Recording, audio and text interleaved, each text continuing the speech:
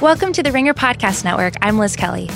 The Rewatchables podcast is officially back and will be coming to you every Tuesday in 2019. The season will kick off on January 8th with The Godfather, and you can catch up on all the recent episodes featuring Tombstone, Con Air, and All the President's Men. And with The Bachelor back for a new season, be sure to check out Bachelor Party with Juliette Littman for all related news and recaps. You can download and subscribe to both of those shows on Apple, Spotify, or wherever you get your podcasts.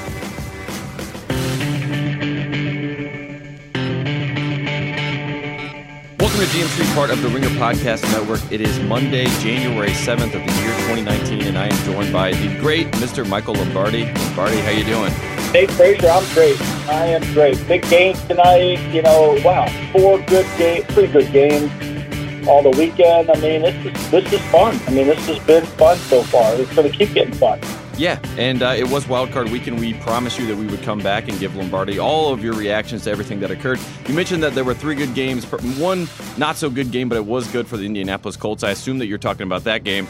We're probably just going to do this in chronological order as we work through wildcard weekend. So we will start with that first game. Colts win 21-7. Andrew Luck looks like he is back in full form. No punts in the first half for the Colts, and pretty much across the board. I mean, he goes 19 for 32, 222 yards, 2 touchdowns, 1 pick, and had everything rolling.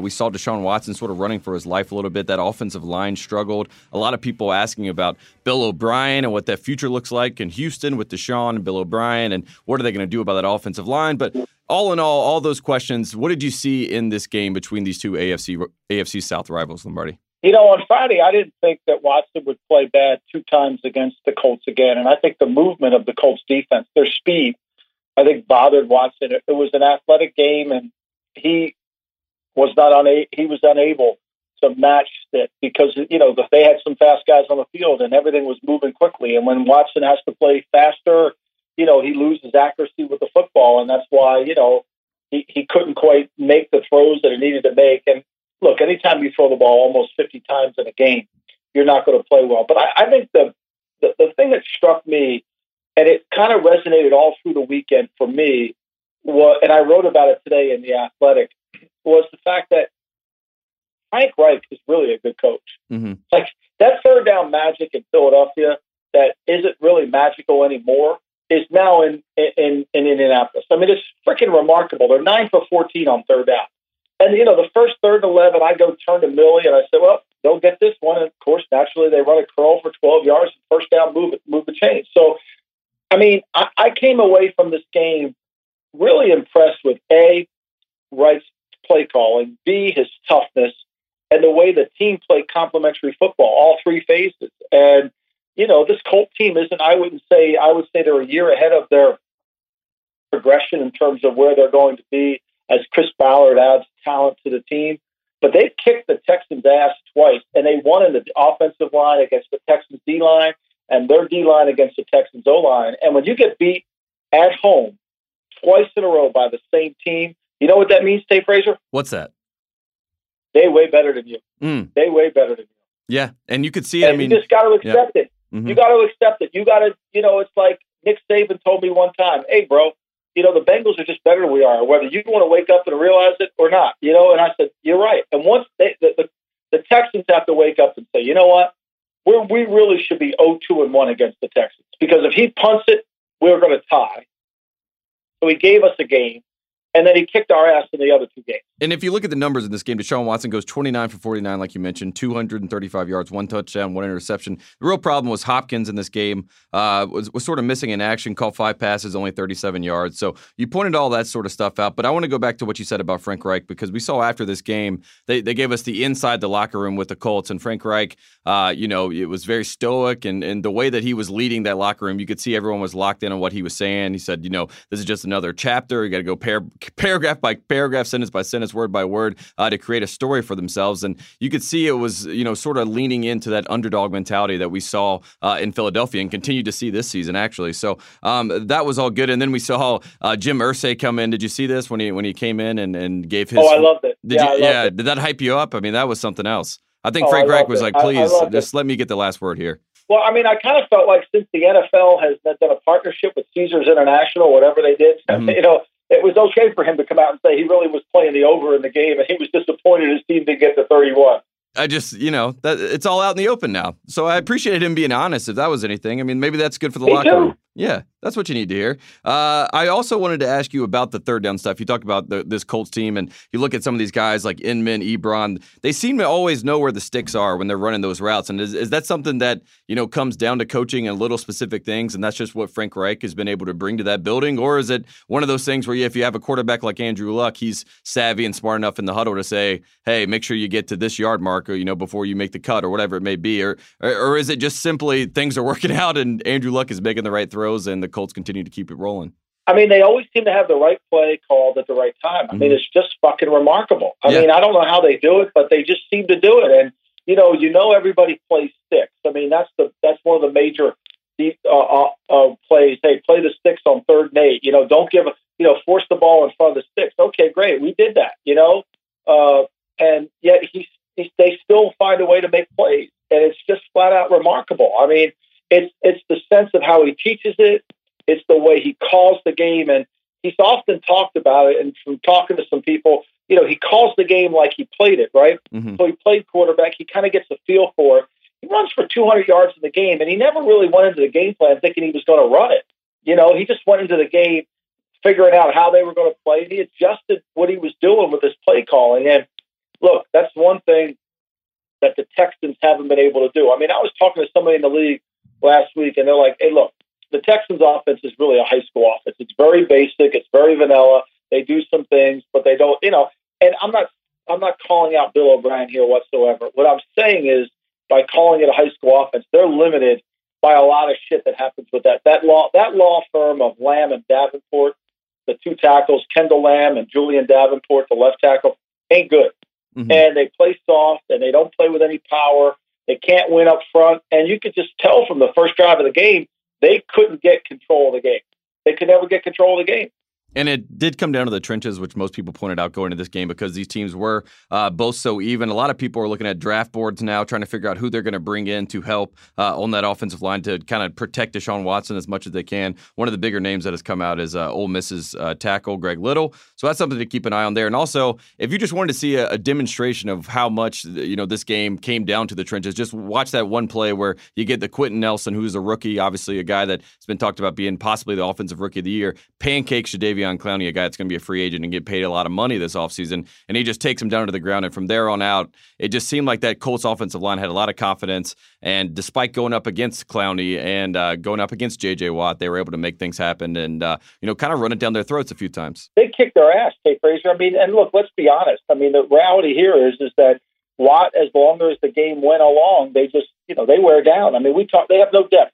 I think, too, the fact is when you look at the Texans and you evaluate them and you see what they've been able to accomplish, losing all those draft picks, not having to trade away picks to dump the Heist, having to trade away a bunch of picks to move up to get Deshaun Watson. They trade, they're short. The depth of their team hasn't been very good. And I think that's been a real issue. And I think when you look over the drafts and some of the things that have happened, I think they're going to have to get away to where they can catch up a little bit with the league because they have some really good players, some really talented players, but their depth is not very good. And that's what kills them. And when you look at it over the last, from 2014 on, I mean, I think that's really where they've struggled the most in terms of, from 14 on, they've had four first round picks, Watson, Fuller, Kevin Johnson, and Clowney. Johnson was hurt most of the year. Fuller is a great player, but he can't stay on the field. Mm-hmm. We know Clowney's good. Then their second rounders are Cunningham, Martin, McKinney, the guards, DeFilo from UCLA. He's not on the team. And so they've kind of not been able to hit, and they need to come back with these guys. And I think that they're going to have a really good mid-round free agency where they're getting some good players and good value, kind of like what the Colts did by signing Danico Autry. I mean, they need guys like that. That will, step up and play a major role. I mean, I have to ask before we move on to the next game, is there a world in which Bill O'Brien, it all starts to come and people start pointing fingers at him? Because I have seen a little bit of that. Because Deshaun Watson was not really getting the vitriol, neither was Hopkins, and a lot of people were saying, what's Bill O'Brien doing? And, there have been rumblings and rumors before about his job safety there in Houston. Well, he won the power struggle last year. I mean, Rick Smith was always the golden boy in the Texans organization. His wife got sick. He had a lead, but even though, and we hope Rick's wife is better a year later, certainly that, but it became the owners of the Texans, the McNair family.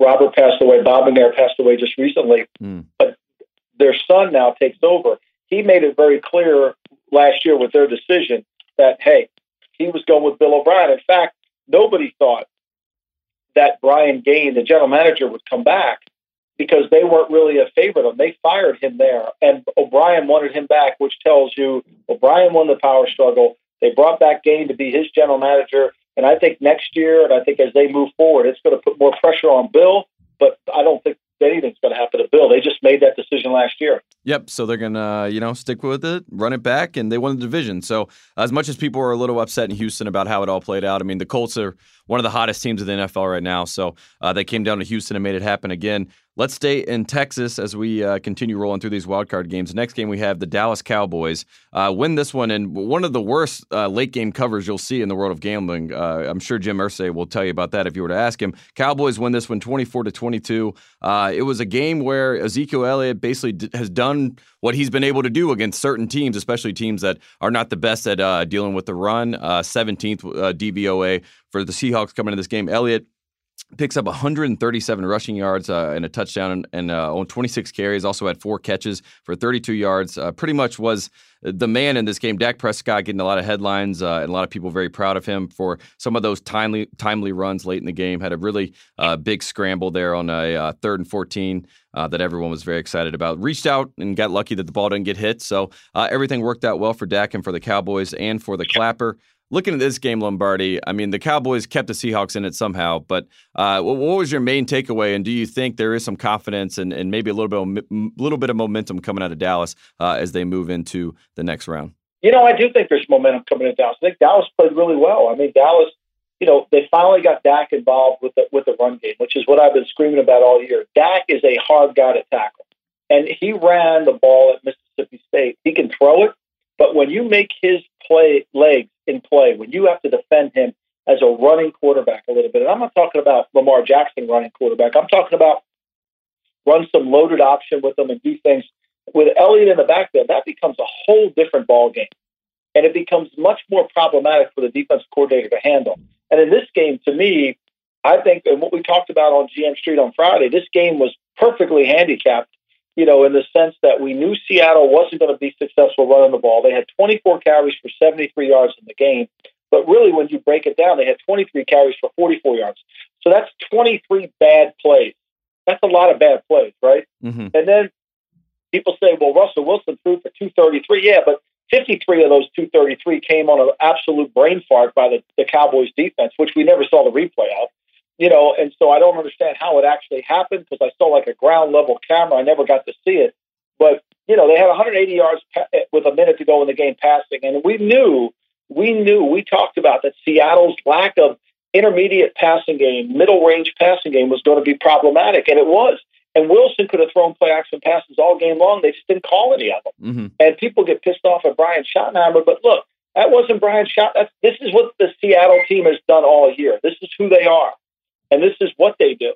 And so I think that when you break it down, you've got to be able to understand that they just played within their identity. They didn't try to change anything. And I think that's what happened. And Dallas now, as they move forward, I mean, their defense played really well last week.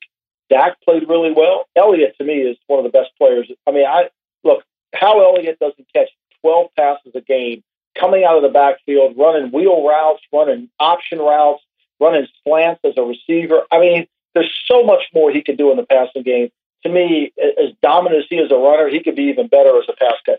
Yeah, and it's a situation where when you have a guy like Elliott, who is similar to a Le'Veon Bell type, and you got a guy like Dak Prescott who, at his best of times can be like a Cam Newton type player, it's hard to stop. And they basically beat the Seahawks at their own game, being able to possess the football and be able to get in the end zone and make some nice scores. You mentioned that Seahawks offense, just 11 first downs in this game, outgained 380 to 299 on the day. That long pass that you talked about was to Tyler Lockett, 53-yard bomb that we did not get to see the full replay on that. So that was interesting. There was also some some comments that were made after the game about some of the calls, like a non-call and a deep Russell Wilson ball where a Seattle receiver got knocked down, and people were pointing to one of the officials who was from Dallas who was commenting on the game. So there's always just some drama going on in Dallas, as you can only imagine, Lombardi. Yeah, no doubt. I mean, but look, I think I disagree with Mike Pereira. I think that was pass interference on the interception by KJ Wright. I think there was contact before the ball was there.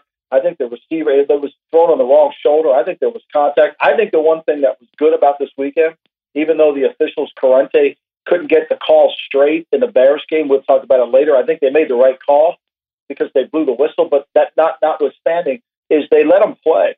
I mean, we didn't get a lot of ticky-tack crap. And that was good. And I think that was a good thing. And so, I think they missed that call, but the other calls I didn't feel like were bad. I thought there was pass interference on the inside route by Cooper.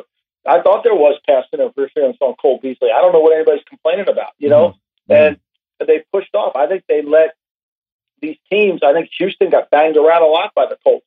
I think they let them play, which I'm all in favor of.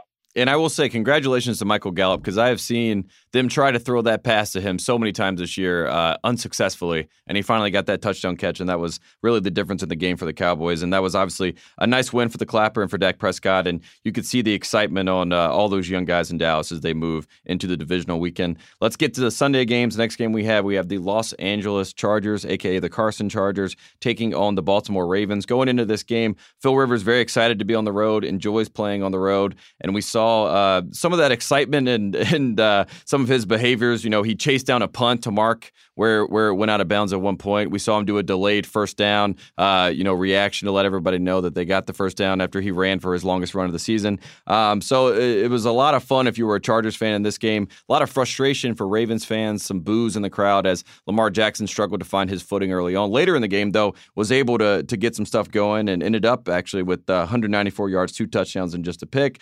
Looking at this game, Lombardi, the Chargers look like a complete team, and they do look like a team that you have to reckon with as you move into the AFC Championship realm. And Phil Rivers said he knew about the record against Tom Brady, and he was excited to take it on. So when you hear stuff like that, a lot of confidence coming out of that Chargers bunch. Yeah, and I'm not sure why. I mean, if you would have told me before the game, if you would have told me before the game that the Chargers were going to have 33 carries for 89 yards, that Philip Rivers was going to throw for 160 yards, less than he did the last game, and they were going to score basically, and they were going to be bad in the red zone. They were going to be 1 for 3 in the red zone and 1 for 2 in goal line and score 23 points. I would have said, well, I think the Ravens are probably going to win this game. I kept waiting for the Charger offense to play better. They never did. And got to credit the Ravens defense. I mean, the Ravens defense played well, but this game really came down to, look, I love Lamar. He played horrible. There's no doubt he was inaccurate. I think the offense wasn't very good, design buys. But the fact is, they couldn't block the Chargers. I mean, Melvin Ingram was impossible to block. They matched him up on every bad offensive lineman for the Ravens. And I think that's the untold secret of the Ravens. I think, Ozzie stepping away as the general manager. I think Eric DeCosta comes in, and no one's more politically connected than Eric DeCosta. He could control the Southern. I think DeCosta could get the ball built. I think he's ruining. I think he could go down to D.C. and figure out some way to stop this work stoppage in the government. He's so politically well connected. Mm-hmm. But that being said, the talent level on this Baltimore team isn't very good. I mean, it's really, we know the older players, the Weddles, the Suggs, some of these younger, but offensively, they're not very good. And they can't block anybody. Ronnie Stanley's the first-round pick, but hasn't really played very well, and you look at them and you say, wow. And so, to me, this game was about the Chargers winning that game up front, but it kicked the ass of the Ravens' offensive line, and that was the story. And then once the Ravens got it going, I mean, it's almost hard to imagine that the Ravens have the ball with 40-some seconds with a chance to win the game. Yeah. I mean, and if Justin Tucker doesn't miss the freaking field goal, they got a chance to tie the game. It was a very it was a very uncharacteristic afternoon on both sides of the ball where, you've had this, offense for the Los Angeles Chargers have been able to carry them all season, but they weren't able to figure it out. I mean, you talked about the goal. First, we had a goal line stand where they ran the ball 3 times and they don't get in. And then when they do score, Melvin Gordon, the play before that, it almost was returned for a touchdown. But then the ball was down. He was down by contact because Eric Weddle got a piece of his foot, And then, he scores on that fourth down. They go for it on fourth down and they score. But there were so many little moments in that game where it felt like the tide would turn and that Baltimore had a real shot to get a win there. Lamar was great down the stretch, trying to make some big throws to keep them in the game.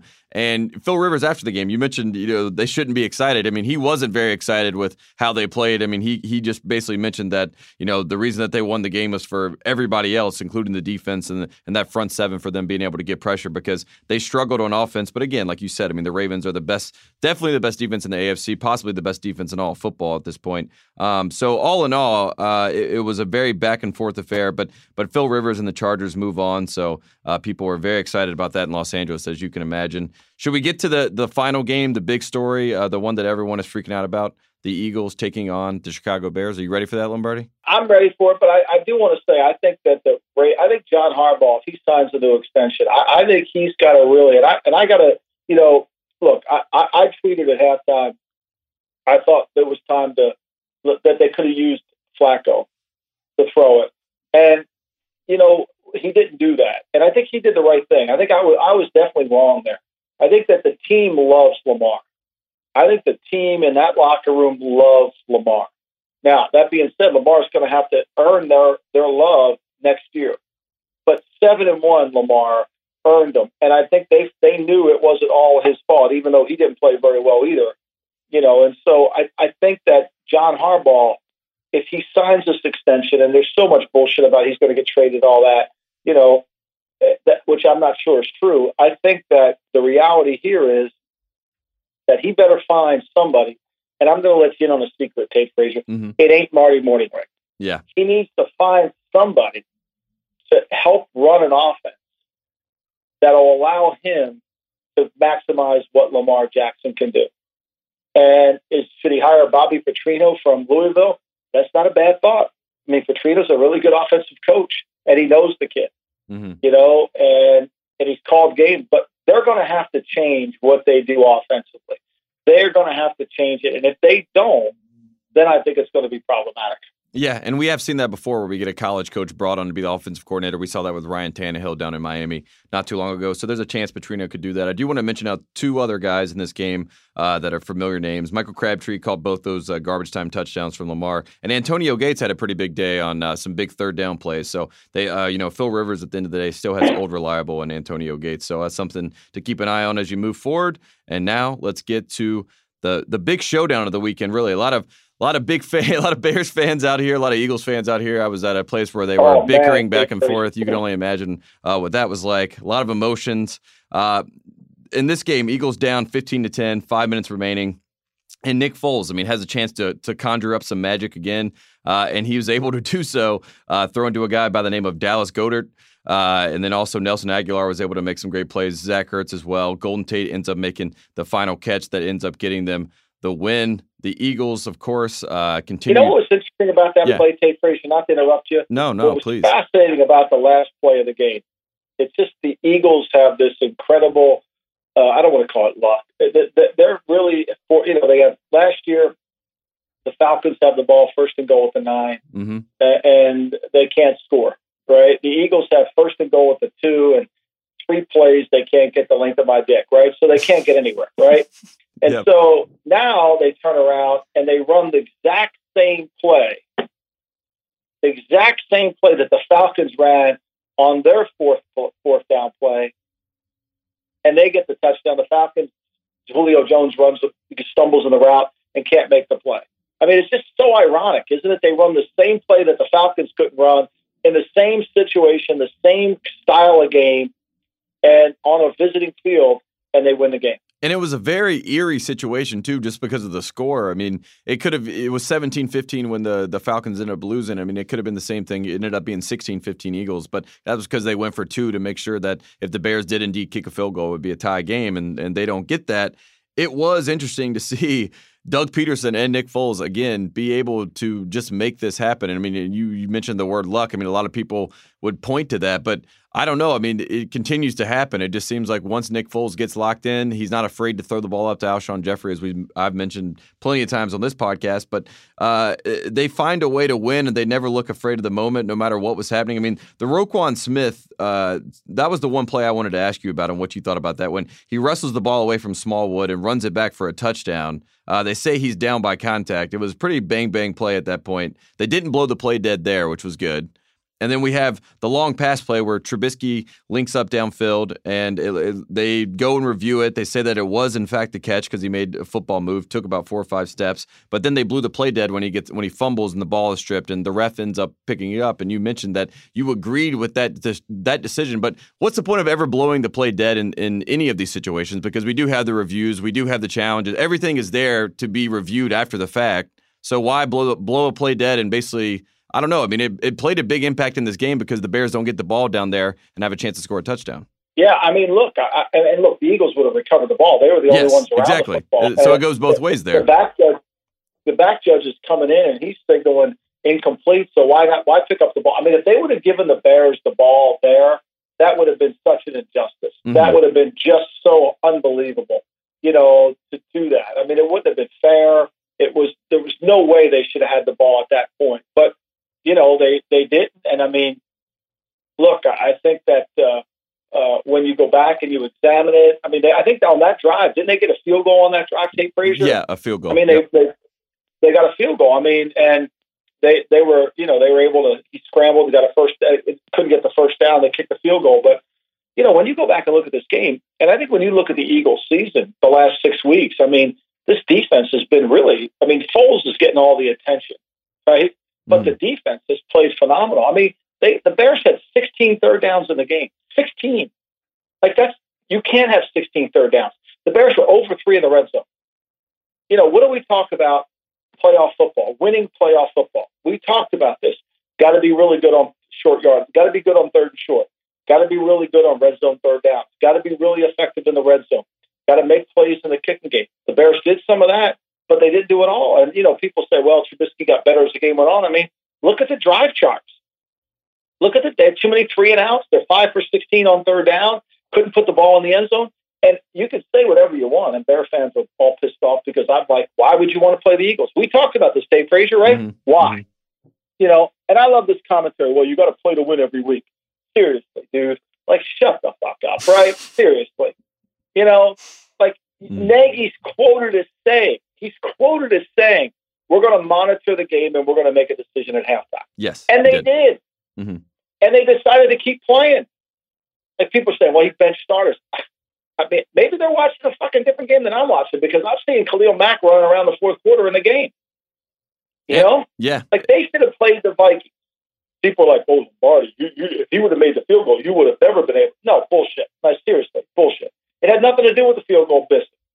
It had everything to do with who do you want to play, who's the better team. Your pro personnel director should have walked into your office and said, Matt, we should avoid the Eagles at all costs because they're playing their best football of the season. Now, I think we can beat the Eagles. I'm not saying we can't, but I would rather have Kirk Cousins than have this hot Eagle team come to Chicago. That doesn't mean I'm scared of the Eagles. It just means I get a choice here. I like vanilla or chocolate. I'm going to pick chocolate. Mm-hmm. Right? Mm-hmm. Here's what I'm doing. What's wrong with that? Why is that, it's like saying, Custard had this fucking logic. There's a bunch of them over there. What the hell? Let's just go. I did see a lot of people responding and saying, if you want to be the best, you got to beat the best. But when you have the choice maybe not to play the best and you are in control of your destiny a little bit and you could play a division rival, a team that you've had their calling card this whole season, I don't know. Maybe you make that decision. That's really what it came down to. And maybe there's a little bit of bravado that came in there where the Bears thought that they were good enough. It didn't matter who they played. But you saw in this game, the Eagles had been there before. They were not afraid of the moment. And Nick Foles delivers again. I mean, despite throwing 2 picks in this game, one of them was that Roquan Smith ripped interception. But he continued to make big plays and big throws. And that offensive line, you talked about the defensive line for the Eagles. The offensive line, same thing. I mean, Jason Kelsey and these guys, they're keeping Nick Foles standing up, and he's able to stand in the pocket and make throws down the field. And that really made the difference in this game against that Bears defense. It really did, Tate. It really did, Tate Frazier. I mean, the Eagles' offensive line hung in there.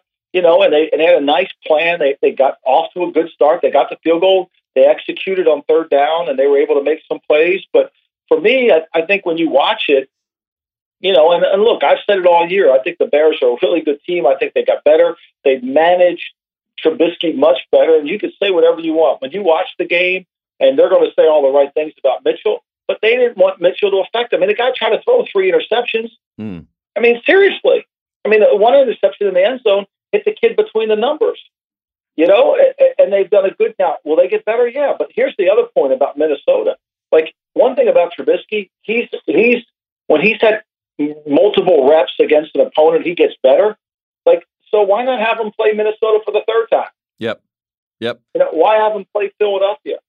I mean, it just, to me, it didn't make any sense. And, the fact that they lost the home game, to a team that they shouldn't have let in, to me, it had nothing to do with the kick going off the wall. Now, we're now calling the kick that was blocked. There was a Zapruder film. The Zapruder film from the Kennedy assassination appeared. That we finally have someone on the grass. Game of inches. Hit a fingertip. Yes. Yeah. It was claimed after the game. And you mentioned Mitchell. So Mitchell goes 13 for 20, 198 yards, and a touchdown following the intermission.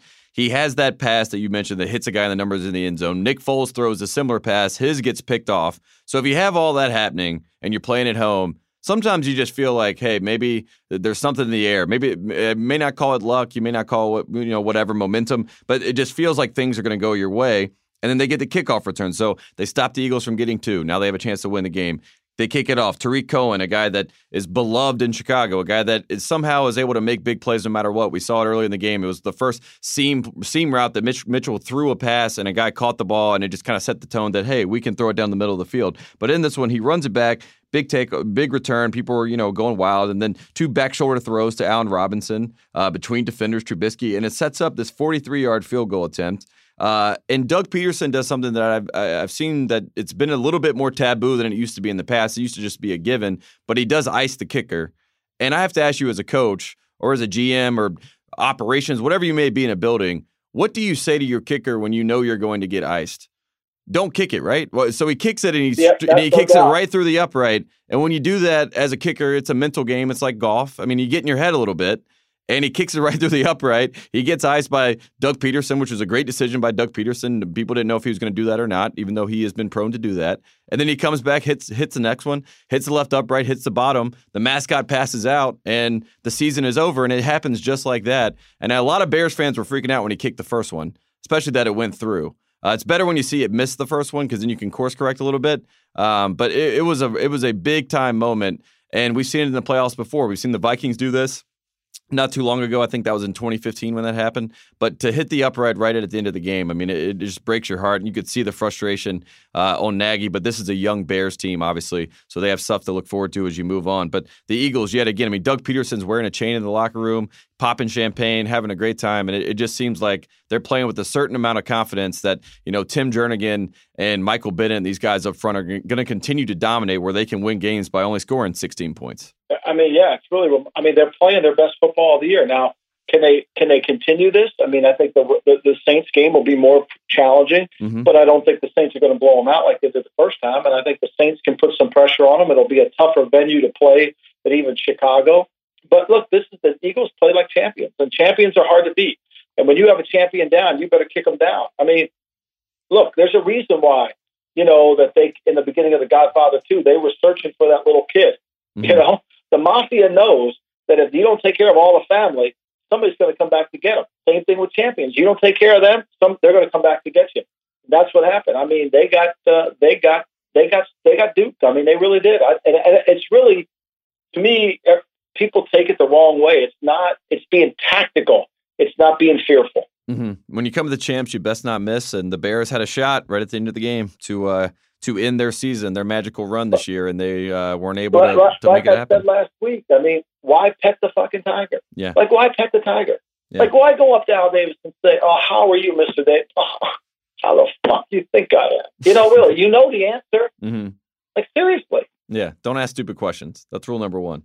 I have a question for you, Lombardi. This is coming from a friend of the program, Matt Selman. He has asked me this, and he said, why can teams hire offensive coordinators, defensive coordinators, whatever type of coordinator you have from other teams? Don't the assistant coaches have multi-year deals that keep them locked up / exclusive to their own teams the way players do?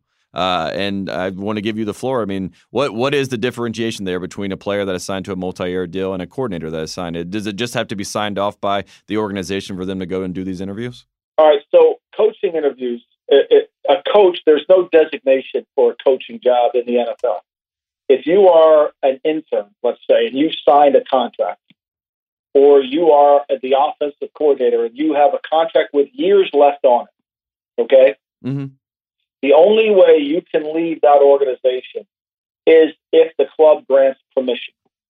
And the permission must be granted in writing and must be filled out by a form. Okay? Mm-hmm. So that being said, if say you are like Kevin Stefanski, whose contract whose contract is expiring this year, right? He has to wait 2 weeks till he can become a free agent, which gives the Vikings 2 weeks to sign him. Once the season's over, the second Tuesday after the season's over, he's a free agent. He doesn't have to ask for permission. He can go anywhere he'd like, just like John DeFilippo did last year after the Eagles season. His contract was up. He went anywhere he wanted. Nice. But when they hold your rights, when they have you under contract, you can't leave unless the team gives you permission. So what happens, say you don't ask for permission, you go and, do a shady dinner and you get an interview with a team owner and that team finds out about you doing that. Do you automatically get fired on the spot? The team's going to get fined for tampering, mm-hmm. and they're going to lose the draft pick and they're going to lose money. Oh, wow. And no owner's going to do it. There's tampering rules. That's what happens down at the Senior Bowl. Coaches that are under contract. See, coaches want it both ways. They want to have the security, but they also want the freedom to get another job if they want one. Mm-hmm. And, so like last year, Stefanski, he wanted to interview for the Giants OC job, but he was under contract. So what happened? Zimmer said, no, you were here when we were shitty and I didn't fire you. Now we're good. You can't leave. Okay, so you got to stay. Yep. So he promoted him this year. And now whether he comes back to Minnesota or he goes somewhere else to be an OC, I don't know. He interviewed for the Browns head coaching job. I can't imagine that they're going to give this guy the head coaching job there, but maybe they will. He's a bright young guy. So my point here is if the only way you can have viable movement is if you allow your contract to expire, like Vic Fangio did last year, mm-hmm. and now the Bears have to come to him and make him an offer. And if he gets another team competing, that's how the salaries of these coaches rise and rise and rise. Yeah, and a quick question about one of the situations. This is dealing more with college and NFL teams. But you have Cliff Kingsbury, a guy that was announced as the offensive coordinator, was going to come to USC. A lot of people are excited about that. It does seem like he has reneged on that job and has decided to take interviews with NFL teams for head coaching positions because USC was not allowing him to do so. So now he has passed on that position. This is all reported. I'm not sure if it's necessarily true, but what is that situation like? I mean, we've seen, I guess, like Nick Saban, Petrino, guys like that are going from college to the NFL. But are there rules that the NFL has in place with the NCAA, or is it the NCAA has their rules and the NFL kind of follows along if they have to? Well, typically colleges, there's no rules, So mm-hmm. like for example, Steve Sarkisian, he was the quarterback coach at USC, and we hired him to come to the Raiders in 2004. In 2005, he was like, I'm done with pro. I don't want to be in pro. I'm going to go back to USC. And Al Davis was like, I'm not letting him back. He can't fucking go back. He's not going back. And he just went back because there's nothing in the NFL contracts that prohibits governing the NC2A. So he could just go back. Wow. And typically, now I don't know this, but my gut instinct tells me that Cliff must have had written in there when he did this deal that he wasn't going to leave for another job. And because of that, I think that that's probably why they could block him. Mm-hmm. But I don't see how they could block him. Yeah, it's an interesting story. It also is one of those things where maybe if you drum up the idea that you are willing to sacrifice that job to get an NFL job, that helps sort of in the PR world of things. But you also mentioned this before. It's not about being selected as an NFL head coach. It's about being elected as an NFL head coach. And that is why, people throw out the name Vic Fangio. And So far, no one's been able to bite on that. I mean, obviously, the Bears will try to keep him because he loves playing defense. Oh, they'll keep him. Yeah. I mean, and Denver's going to talk to him, but whether, he may be too gruff for Denver. I mean, he may tell Elway to go fuck himself, Yeah. Who knows? It's done. Broncos giving Vic Fangio his best chance yet. This is probably his best chance. And I had a former player that played with Vic Fangio. I won't say his name, but he told me that he wasn't sure that Vic wanted to be a head coach, that he enjoyed coaching the defense and kind of doing his own thing and operating independently. So there could be a little bit of that in there. It's not always, a 1-2 that everyone wants to make that jump. Sometimes people are happy where they are. Yeah, I think that's probably true because after you've been burnt, after you haven't gotten a head coaching job for long enough, you say, you know what, I'm not this. Maybe it's just not in the cards for me, right? Yeah, exactly. So you just say, screw it, Another name that you threw out, I think you wrote for The Athletic about this guy, and that's the defensive coordinator for the Baltimore Ravens, Don Martingale, a guy that is 55 years old, a guy that probably should get a shot at one of these head coaching vacancies. But right now, it seems like no one's biting on the bait there, seeing what he's been able to do with that defense in Baltimore. Yeah, like nobody wants defensive coaches. I think it's just unbelievable when you watch this weekend and you see how good defensive coaches have been. A great defensive coach who can, play calling on defense is so important. And Martindale has been a great play caller for them. I mean, go back to the game that they won last week against the Browns. I mean, it was a great play call on fourth down, and he made them win. But, what we're looking for is the young Sean McVay. Whatever happened to the young Bill Belichick, the young great defensive mind? Because people think that that's what's going to sell tickets. I mean, I think Martindale is overqualified to be a head coach. He's been around Al Davis. He's been around some really good players and Ray Lewis and Terrell Suggs. They all stand up for him. He's seen winning. He's won a Super Bowl. I mean, he's got experience. And so when he walks in the room, the players can look at him and say, I think we got a chance here.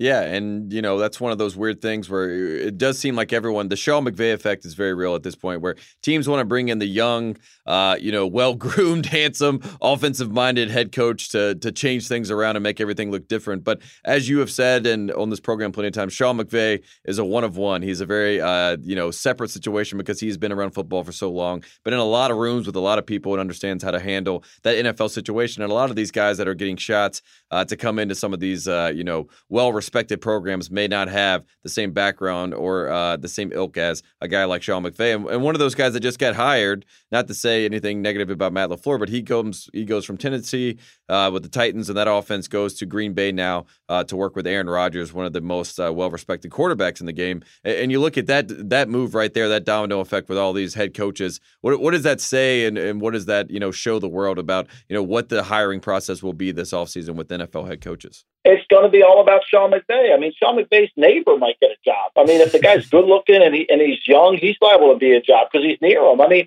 look, just like take Martindale, for example. Martindale plays against Tennessee this year. All right. He allows the Titans with Matt LaFleur at the helm for 106 yards, 55 rushing and 51 passing. And Martindale doesn't get an interview. LaFleur gets it. I think this is really about, I wrote the column and George Young had the line about guarding your desk. And look, on Twitter now, people are talking about what a genius Matt LaFleur is. Did anybody watch Tennessee play offense this year? Seriously. Mm-hmm. Did anybody watch them? They had no creativity. They didn't attack anybody. And any good defensive coordinator they played against, they struggled. I mean, their quarterback didn't get developed. I mean, Mariota took a step backwards. I mean, seriously. Mm-hmm. I mean, there was a coach when Adam Gase got a job that told me, he said, did anybody watch our offense this year? It's true. But look, I mean, the reality of it is did anybody watch the Tennessee game? I mean, I think it comes down to Tate Frazier, that Mark Murphy, the president of the team, this is what he wants. He's wanted to splinter the Packers into where he's in control of the organization. Never happened before. Bob Harlan was the president. He always was off to the side, and he allowed the football people to run. Now Murphy, he's right in there. He fired Mike McCarthy on a Sunday after a game. He didn't need anybody's permission. He's the owner of the team. He's the de facto owner. And so hiring a young guy with no experience, a classic guy to come in there, it tells you he's guarding his desk. If you read the column in The Athletic, actually, I wrote the column at 6 o'clock this morning, and it's been proven to be correct because this is the way the league operates. Mm-hmm.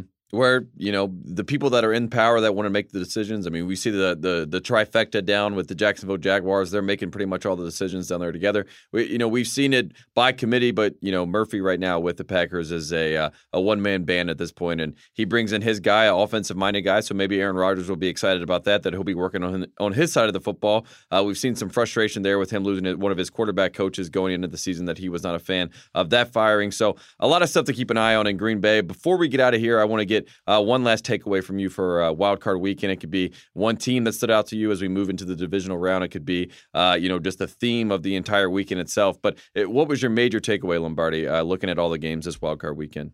Well, I think this weekend coming up, the takeaway is there's going to be one road team that wins this weekend coming up, maybe two at the most. Typically, if you go back to 2010, home teams are 23-9 in this category. But I thought Dallas, they're going to have 50,000 of their own fans in the Coliseum.